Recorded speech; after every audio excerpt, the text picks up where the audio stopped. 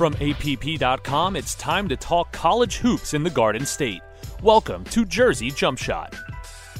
That's right, it's once again time for Jersey Jump Shot, episode 5 of our third season. Ryan Ross here with Jerry Carino, Steve Edelson, and Chris Eisman. A fun show planned for you today. We're going to, of course, recap some of the games from this past week. We have a fun interview coming up, though, from Ray Perrone, a longtime Division I college basketball referee. That's right, you get the officials' perspective in today's show. You do not want to miss that. Before we get to that, though, just a quick recap of this past week. Seton Hall, they win round 1 versus St. John's. Rutgers goes 1-1 with a win over Iowa, a loss at Minnesota. Monmouth 2-1, they lose a tough one to Iona, but bounce back with wins over Fairfield and Manhattan. Princeton, they keep rolling with a win over Dartmouth. Seton Hall, they lose to St. Peter's loses to Canisius. They're still in second place, though, in their conference. A fun week of college basketball, Jerry, and we'll start with you because round 2, Seton Hall and St. John's, happening in just a few hours from the time we're recording right now. Right, so this is a special game tonight in Walsh Gym. Walsh is 80 years old. It is a historic place, and it's hosting a Big East game for the first time since 1985, and it's a game that will feature a crowd that is just about all students. So I think the potential for something, a really special moment, is super high, and I'm hopeful that this all-student thing really becomes, a staple going forward. I would love to see Seton Hall try to do this regularly as a non-conference event. They're not going to do it for league games. They had to because of the circumstances. And I'd love to see maybe Rutgers looking at doing this in the barn at some point, which is similar in capacity and history to Walsh Gym. So, yeah, it should be a lot of fun. And listen, if Seton Hall can finish off a sweep of St. John's, that'll be significant because St. John's is a talented team and they're a rival, and it's tough to beat a team 2 straight games. So Seton Hall's in pretty good shape, and they played a gutsy game to beat the Johnnies in the Garden Saturday, and I think they have a good chance to continue that in what should be a bandbox environment akin to Kevin Willard's living room tonight in South Orange. Yeah, that'll be a fun one. Certainly one that you want to check out if you're unfamiliar with it or if you're just curious to see what it's going to look like. Should be a really fun atmosphere for St. John's and Seton Hall tonight. Chris, as for you and Rutgers, they win against Iowa and then they lose at Minnesota, just kind of consistently going 1-1, it seems like, every week for the Scarlet Knights. Yeah, Rutgers had one of the best defensive performances you will ever see against Iowa. It was a Steve Pikiell patented game. The shots weren't falling for either team, but Rutgers did everything that it had to do at the defensive end to completely neutralize Iowa.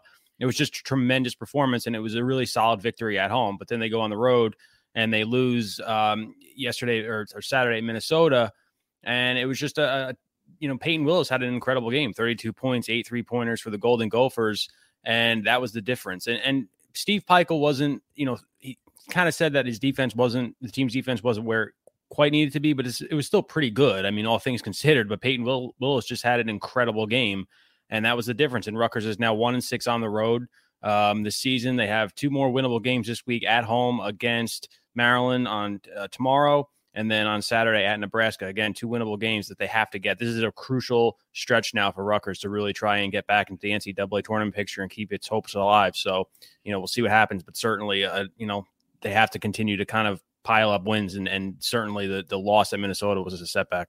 Yeah, we'll talk more a little bit about the upcoming week after our interview segment. And Steve, of course, in the mid-majors, Monmouth and Iona, as good as advertised there, a 1-point overtime loss for Monmouth, and then they bounce back with wins over Fairfield and Manhattan. St. Peter's splits as well this past week, going 1-1.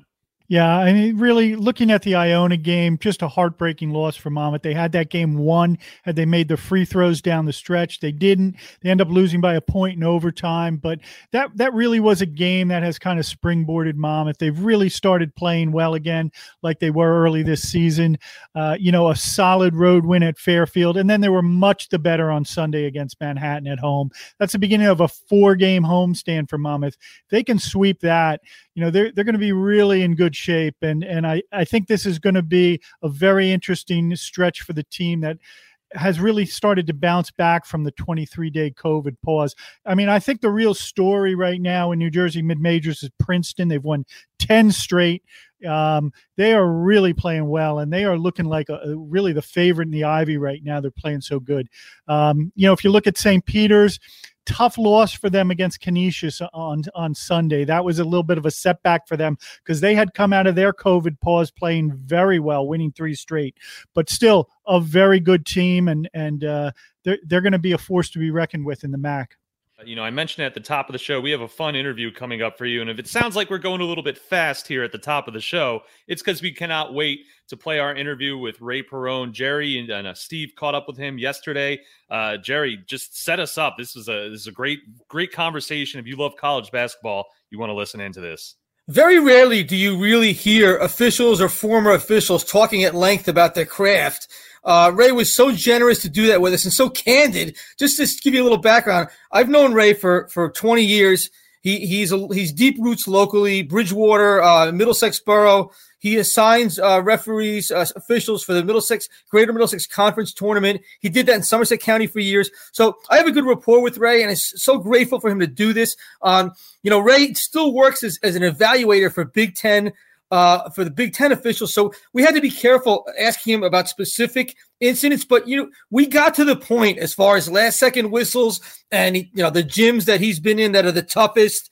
And he told a couple of great stories, including the call he regrets most, and a handling of an irate former Rutgers coach that you're going to love it. I mean, this is a spectacular and I think rare opportunity to peer into the mind of a high major college basketball official. Let's get right into it. Here is Jerry and Steve's conversation with Ray Perrone. All right, this week's guest on the Jersey Jump Shot podcast is Ray Perrone. I know you know that name. Ray worked 35 years as a Division I men's college basketball referee official. He's a native of Middlesex Borough, a longtime Bridgewater resident. He's also lent his hand to several local high school county tournaments as the official assigner. Ray retired from officiating in 2019 after a distinguished career, but he still keeps a hand in the game as an observer and an evaluator for the Big Ten and on the Division III level. Ray, welcome aboard. Love seeing you. Great to have you join us. Jerry, thanks so much. It's great to join you and Steve, and I'm looking forward to our time together. So, Ray, let's start with this question. You put in 35 years. What kept you coming back? What kept you doing it for so long? And just a general question, what's it like to be a Division I college basketball official? What kept me coming back was I was a glutton for punishment, I guess. But quite honestly, it's for someone who had a love of the game, was a very average high school, maybe even a below average high school player, knew I wasn't going to play in college. At a young age, determined that I didn't want to coach.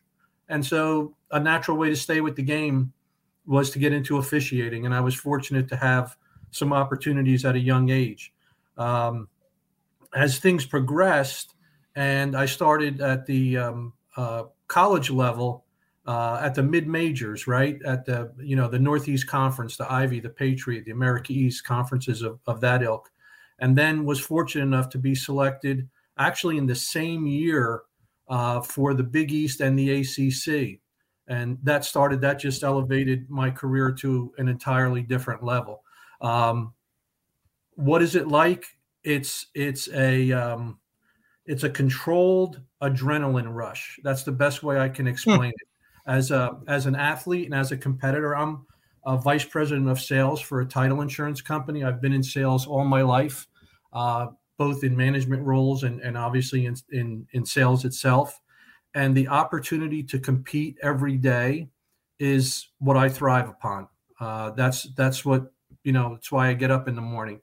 And to do it at the highest level in the country was a very unique opportunity and experience. So what kept me coming back was my desire to be the best in the country, or certainly one of the best. And, I was fortunate that a lot of things fell in place. I had some opportunities. I also had I do believe this in every walk of life. We all stand on somebody's shoulders at some point in time, right? There's somebody there that takes a chance with you. I try to do that in my business role to give people opportunities. And it was really that opportunity to compete for 2 hours every day, almost 100 times a year. I worked the height of my schedule. I was working between 90 and 100 games a year. Wow. In the major conferences. And so to compete night in and night out against yourself and against the standards that are set and against your cohorts, right? Against your contemporaries. So it was just that desire to be the best and want to succeed every night out. Ray, from those thousands of games you refereed during your career, are there one or two that really stand out in your mind? Yeah, that's a great question, Stephen. I get asked that quite frequently, and that kind of evolves. The answer is yes. I think back to some of my firsts. For example, my first NCAA tournament, I was only working in the Northeast Conference, the Ivy Patriot, and the America East. At the time, I was selected for my first NCAA tournament, which was an abnormality. The large majority of officials that were selected were from the major conferences. Right. So it was an extremely humbling honor to do so. The first game I worked in the NCAA tournament was Navy versus Utah, when Rick Majerus was the coach at Utah. And you might remember, those of you that are old enough, you might remember that Utah had 4 first-round NBA draft picks in their starting 5. Keith Van Horn? Yep, Keith Van Horn, Mike Doliak, Miller, and I can't remember the fourth player's name right now. And Navy gave them all they could handle. It was like an 11-point game. And consequently, that same year, which was extremely unusual and still is, I was selected to then move on to the regionals. And I worked down in San Antonio, Texas, in the Alamo Dome. I worked the UCLA Iowa State game, which went double overtime. And for me, I was hoping it would go 22 overtime. I didn't want it to end. It was just a fantastic game. We had very little to do with it. Cameron Dollar hit a layup literally at the buzzer to win the game for UCLA. And I'll tell you a story in a minute, but ironic how things work, right? So that was the year that Steve Lavin took over for Jim Harrick at UCLA. So it's Steve's first NCAA tournament. They get to the regionals. It's my first NCAA tournament. I get to the regionals. And then as our careers progressed, we kind of paralleled each other in a lot of ways. And I hope if we have time, I'll tell you one other story a little later about how that relationship came to help me a little bit. So, all right, well, good. We'll try to get back to that, Ray, for sure. So you did some NCAA tournament games. You did the regionals, which is awesome. I have some questions for you about, all right, toughest place to be an official, craziest home crowd or craziest home environment. What jumps out at you? Yeah. West Virginia's nuts because it's small. It's compact. I say small, it's 13,000, but it's compact. It's all concrete. So you really can't hear yourself think. The fans, you don't have 3 feet on any part of the sidelines. Wow. So they're right on top of you. Even noon games on a Saturday or Sunday, they're out there with their red cups at 10 o'clock in the morning getting ready for the game. And there's not water in those red cups. So it's fun. And Steve and Jerry, I'll tell you this, those atmospheres just make you want to be better, right? It just drives you and helps you to be better. So West Virginia comes to mind immediately. The very first time I worked in Madison Square Garden. And again, as Jerry mentioned, I grew up in Middlesex. I'm a Central Jersey guy all my life. As a young adult, I mean, playing in the Garden was all I dreamed about, right? Shooting all those baskets in middle school and high school. It was like it was always in the Garden, right? And now all of a sudden I have a game there and I'm looking around like a kid that's gone to New York City for the first time. And a veteran official that I was with came over to me, I guess saw I was awestruck, if you will. And he said, enjoy it, soak it all in. But when we throw it up tonight, this court is 94 by 54 like every other court you've refereed on. That's and great. That was it just brought me right back down. And that's the same. I've used that hundreds of times with first-time officials who might be their first Big East game, ACC game, Big Ten game, first tournament game, anything that would have that aura about it. So it's those types of environments. It was always great to be in the larger arenas. I'd rather be with 15 or 18 or 20,000 people than 300, at Fairleigh Dickinson. So why is that, Ray? Well, because in the big arenas, first off, it's easier to, for me personally, it was easier for me to focus and concentrate on the game, right? The magnitude of the moment. And you hear the oohs and ahs, but you can't hear the individual comments. So when you're in a smaller gym, you hear now you have to box it out, right? You have to have the mental discipline to eliminate that, but you can hear it, right? And until you get experienced and confident in your own abilities, you just hear it. So there's a big advantage to being in the larger, louder arenas, if you will. At least there was for me. Fascinating. All right, the coaches, handling of coaches, bedside manner. How do you deal with an irate coach, and who are some of the toughest coaches to handle? Yeah, great question. Again, as you learn, when I first started, I was kind of quick.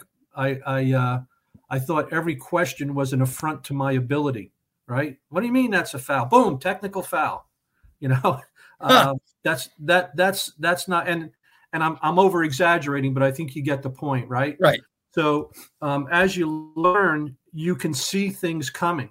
If a marginal call is made, and every coach has their own personality, right? So you have to learn. I really was as much a psychiatrist or psychologist as I was a referee. You had to manage the personalities. Okay. John Beilein was more reserved and easier, and he'd wait till you got next to him, and all he would ever say, and Tom Crean was the same way at Marquette, Indiana, and Georgia. They would both very calmly say, "Is that the rule? Are you right?"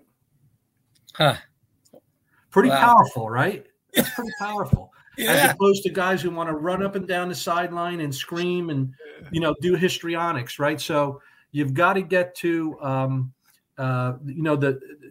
you have to understand the personalities. I remember, and since this is our base here is somewhat Central Jersey, if you remember when Kevin Bannon came to Rutgers. Yep. Kevin was a very excitable personality. And he was notorious for trying to bring the crowd into the game. And I can remember, and I was, first or second year with Kevin, going over to him during a game. I said, "Kevin, you can use any language you want. You can say anything you want when I'm standing next to you. But if you think you're going to bring 9,000 people into this game against me, you're sadly mistaken." And that just sort of leveled the playing field, right? Wow. What I was telling him was like, talk to me. Right? We're both adults. Talk to me. I understand the emotion of the game, but I'm also not going to allow you to bring distractions into the game. And I used to tell coaches all the time, when they start getting goofy, I would say, it's not a good idea to distract me because I'm not that good to begin with. And usually when I'm distracted, I make bad calls against the team that's distracting me. Oh, great stuff. Go ahead, Steve. and they get it. But it was really about managing personalities, right? And I'll tell you one thing very quickly. I know we're restricted for time, but I can remember telling Jim Calhoun one night that yelling and screaming isn't going to make me any better, right? Talk to me. Let's figure it out together. Later in that game, he literally was begging for a technical foul and wanted to get thrown out. And I said, "Coach, if I have to stay and watch this garbage, you have to stay and watch it." And he smiled and he got it and he moved on. Right. So it's your personality and it's managing their personalities. That's great. Can you actually watch a game as a fan on TV, or you find yourself sitting there refereeing the game? Yeah, that's a great question, Steve.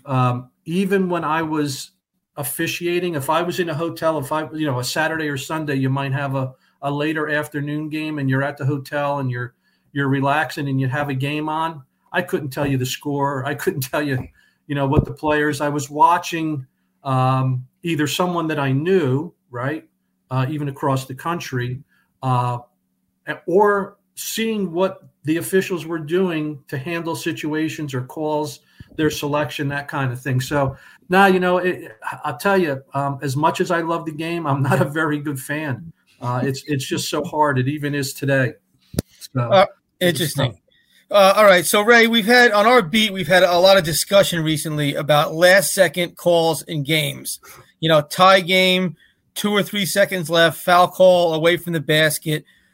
Just generally speaking, like, what is your philosophy toward that? How did you handle those situations as an official? Yeah. So a couple parts to that. If you've been making the call for 39 minutes and 57 seconds, then make the call with 3 seconds left.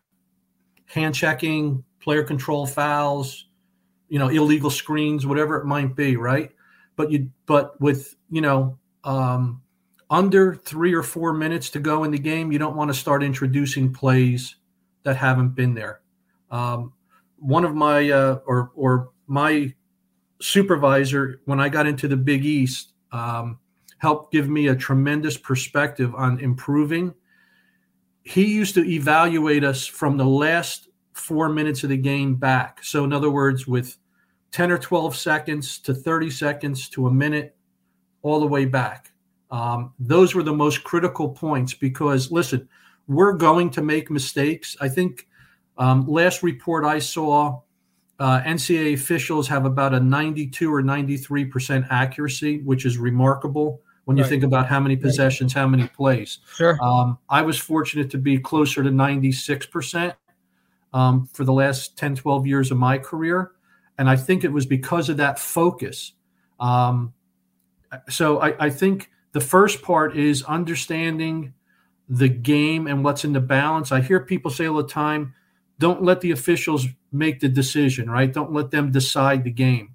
Well, if a player does something stupid, and by that I mean, causes obvious contact or whatever it might be, I haven't decided, they have, right?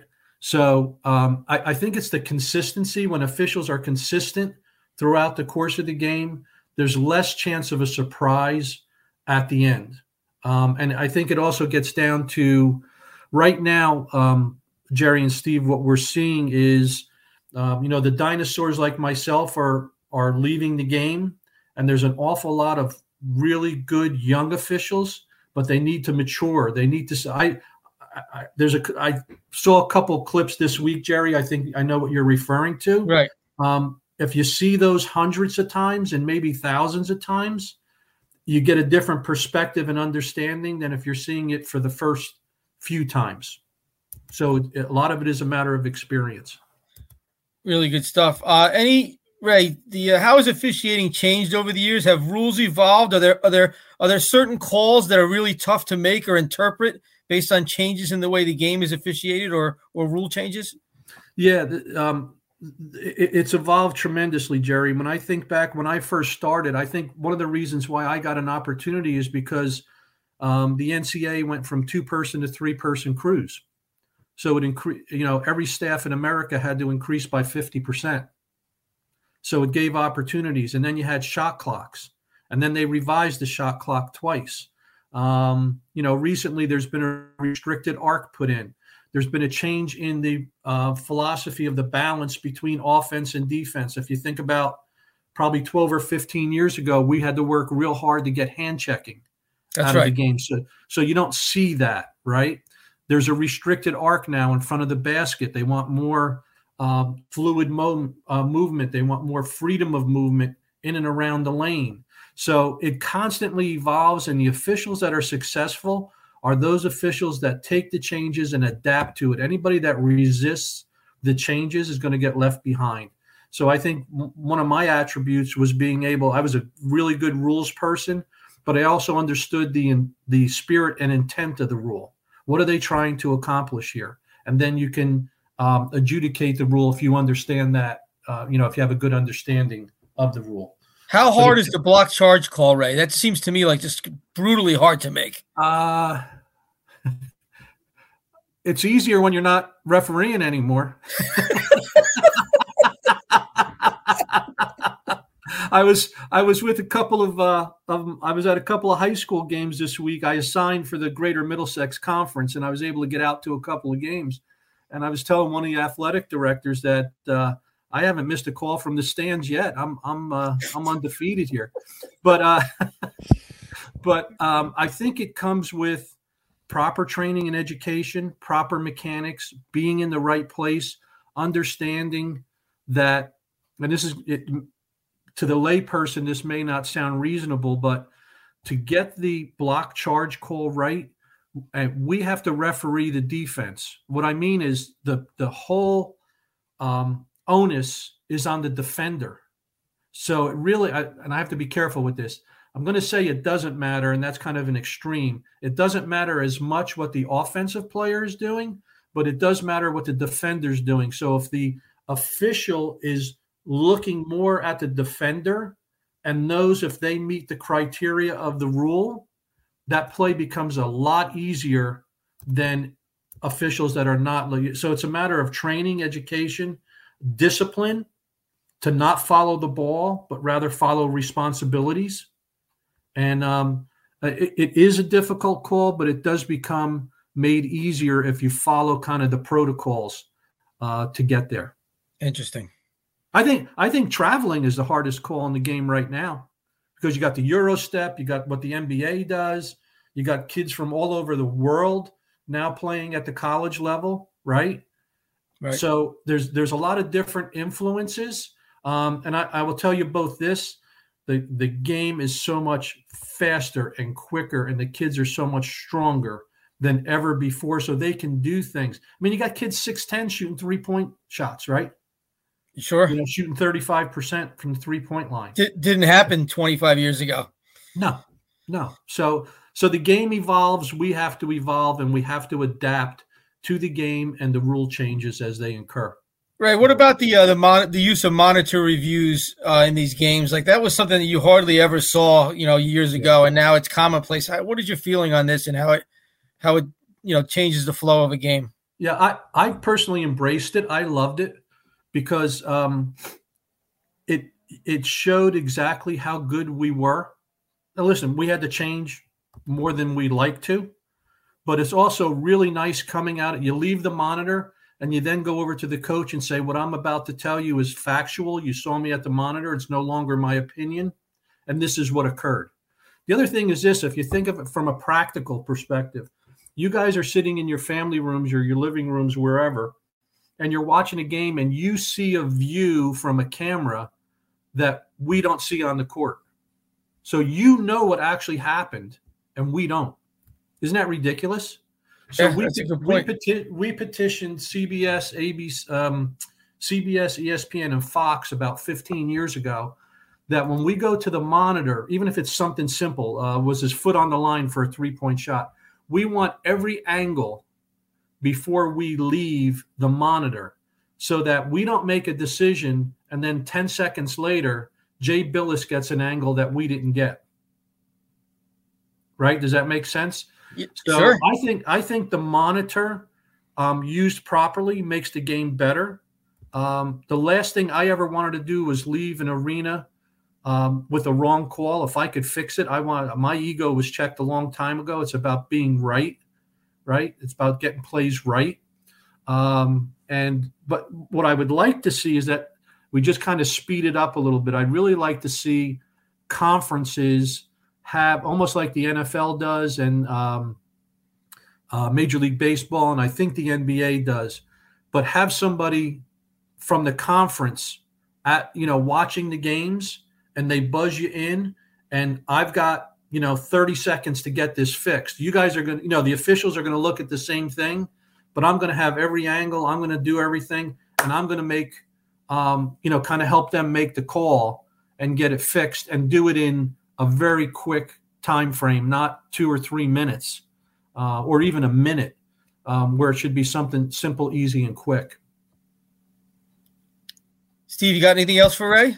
No, I think we've done pretty good here. I mean, I think it was fascinating, everything that we've gone over here. You did allude to a story a little bit earlier, Ray. I don't know if you want to circle back to that. Real quick. So the foundation is I worked my first NCAA tournament regional semifinal, right? UCLA, Iowa State, double overtime, great game. Everybody's happy. Well, I think other than probably Iowa State, right? They lost at the buzzer. But, I mean, it was just a great, great, great college basketball game. So we fast forward 2 years later.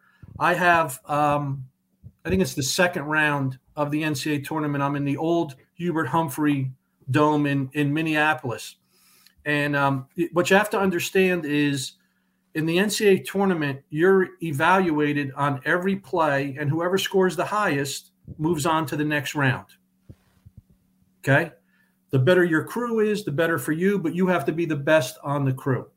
So we have Ball State and UCLA, and Ball State was real good that year coming out of the MAC. Ray McCollum was the coach. And they're giving UCLA all they could handle. And UCLA is just starting. There's maybe 3.5 minutes to go.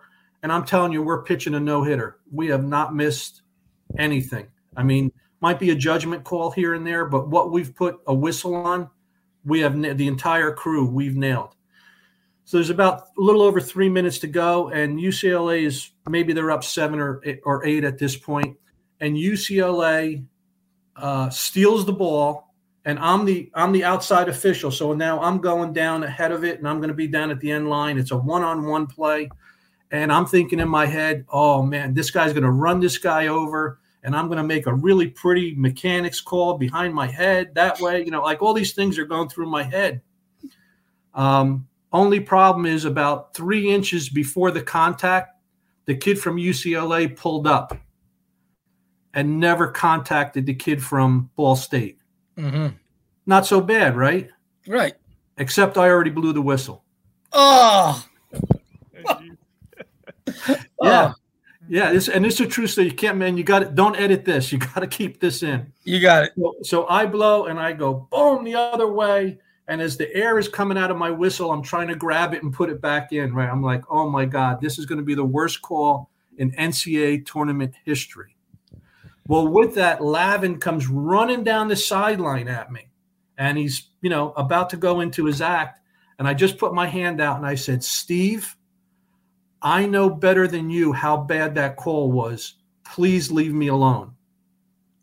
And he stopped, and he looked at me, and he said, you're going home, aren't you? In other words, I'm not going on to the next round. Yep, he knew. I said, absolutely, 100%. I think that was 1999. I still haven't reported the foul. I never went to the table.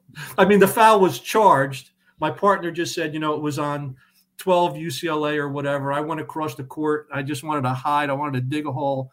But Steve was great. And even in the press conference, when they asked him about it, he said, look, Ray Perone is one of the finest officials in the country. He saw the play differently than I did.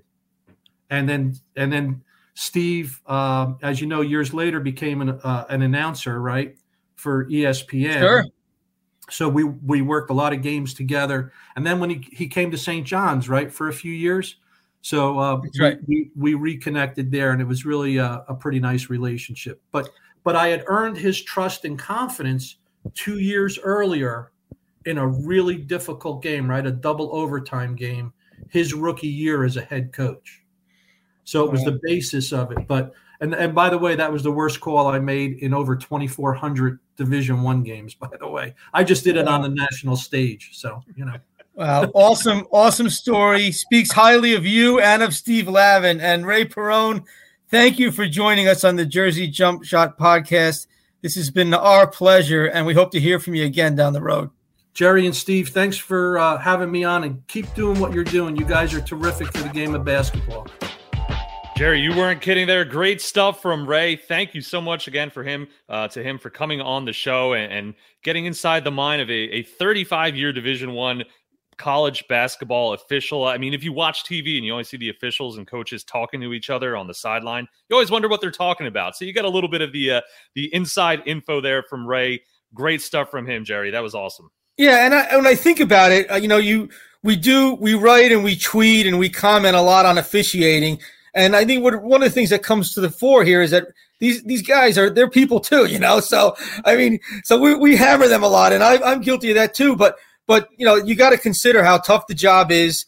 And to hear Ray, acknowledge his mistakes and the challenges of doing his job, I think really adds a human face to that role. So it's a valuable perspective to have. Steve, too, what was your big takeaway from hearing that? I mean, just to hear about these gyms and these games that he was involved in, it's interesting stuff.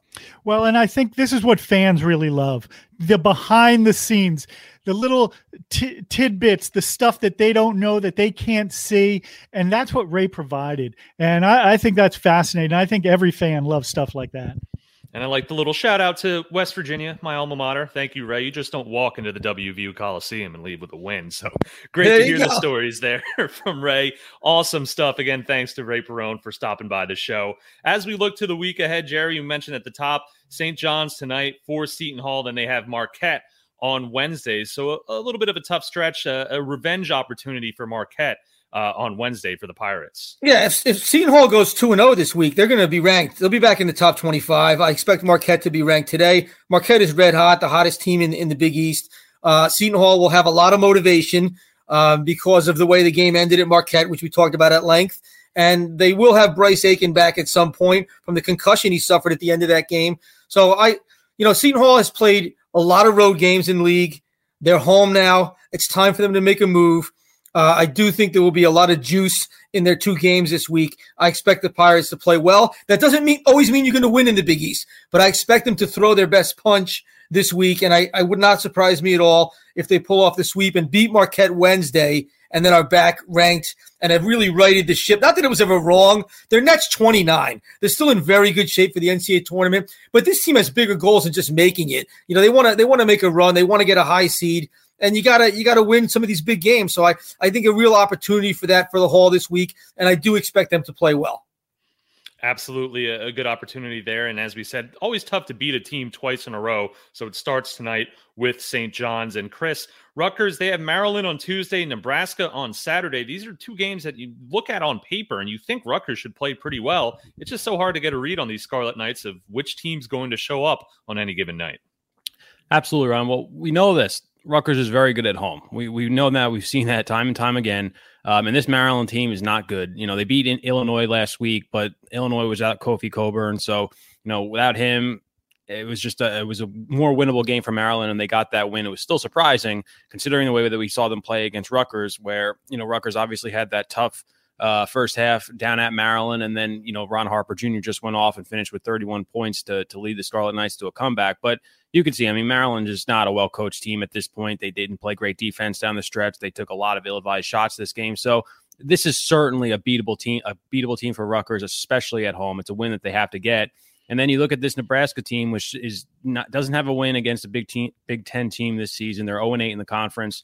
Currently, they've been dealing with some COVID-19 issues. They had a game postponed. So listen, Rutgers went on the road at Nebraska last season and got blown out. They can't afford that again, or else they'll just that's it. You coming off that Minnesota loss, you need to get a road victory, and this is a perfect opportunity to get it done against a bad team, a reeling team that just has completely lost its way. So Rutgers cannot afford to go on the road and have a dud at Nebraska. So again, they still have a lot of work to do to get back into the NCAA tournament picture. They're about 107 in the net. They have to improve that. And this is a crucial stretch for Rutgers to pick up victories, get one on the road, and then, obviously before that February gauntlet starts. So it's a big week for Rutgers, one that they can't afford to waste these opportunities. Absolutely. It's go time for the Scarlet Knights. They need to start piling up some wins in these favorable matchups because, like you said, Chris, it's only going to get tougher from here on out if they want to improve that tournament resume. In the land of the mid-majors, Steve, a good one in the MAC for this coming week. Monmouth, they have Canisius Friday, Niagara on Sunday. St. Peter's, they have Marist and Manhattan coming up for this week, and then Princeton home against Yale in the Ivy League. A nice week ahead here for our mid-majors in New Jersey. Absolutely. And, I think for Monmouth, they swept Canisius and Niagara up in the Buffalo area earlier this year. But as we said earlier, Canisius beat St. Peter's over the weekend. So they're obviously playing well. Listen, I saw Yale play earlier this year. They are a good team. That is going to be a very important game in the Ivy League standings and a big game for Princeton coming up. So again, it's going to be a very interesting week and a telling week, I think, in the mid-majors. fun week in New Jersey college basketball coming up. And as we said, it starts tonight, and then we have a more or less a full week of action to look forward to. And of course, on the next episode of Jersey Jump Shot, we will break it all down for you. Next week, our last episode in the month of January, so things really starting to heat up and get interesting as we head towards March. Thank you so much for listening to episode 5 of Jersey Jump Shot. Again, thanks to Ray Perrone for stopping by the show. Of course, visit northjersey.com and app.com to read Jerry, Steve, and Chris's reporting on college hoops. And if you like what you hear, tell your friends and subscribe on your favorite podcasting platform. Thanks again for listening to Jersey Jump Shot. For Jerry, for Steve, for Chris, I'm Ryan, and we'll talk to you next week. Jersey Jump Shot is a production of the Asbury Park Press and USA Today Network. Subscribe at app.com.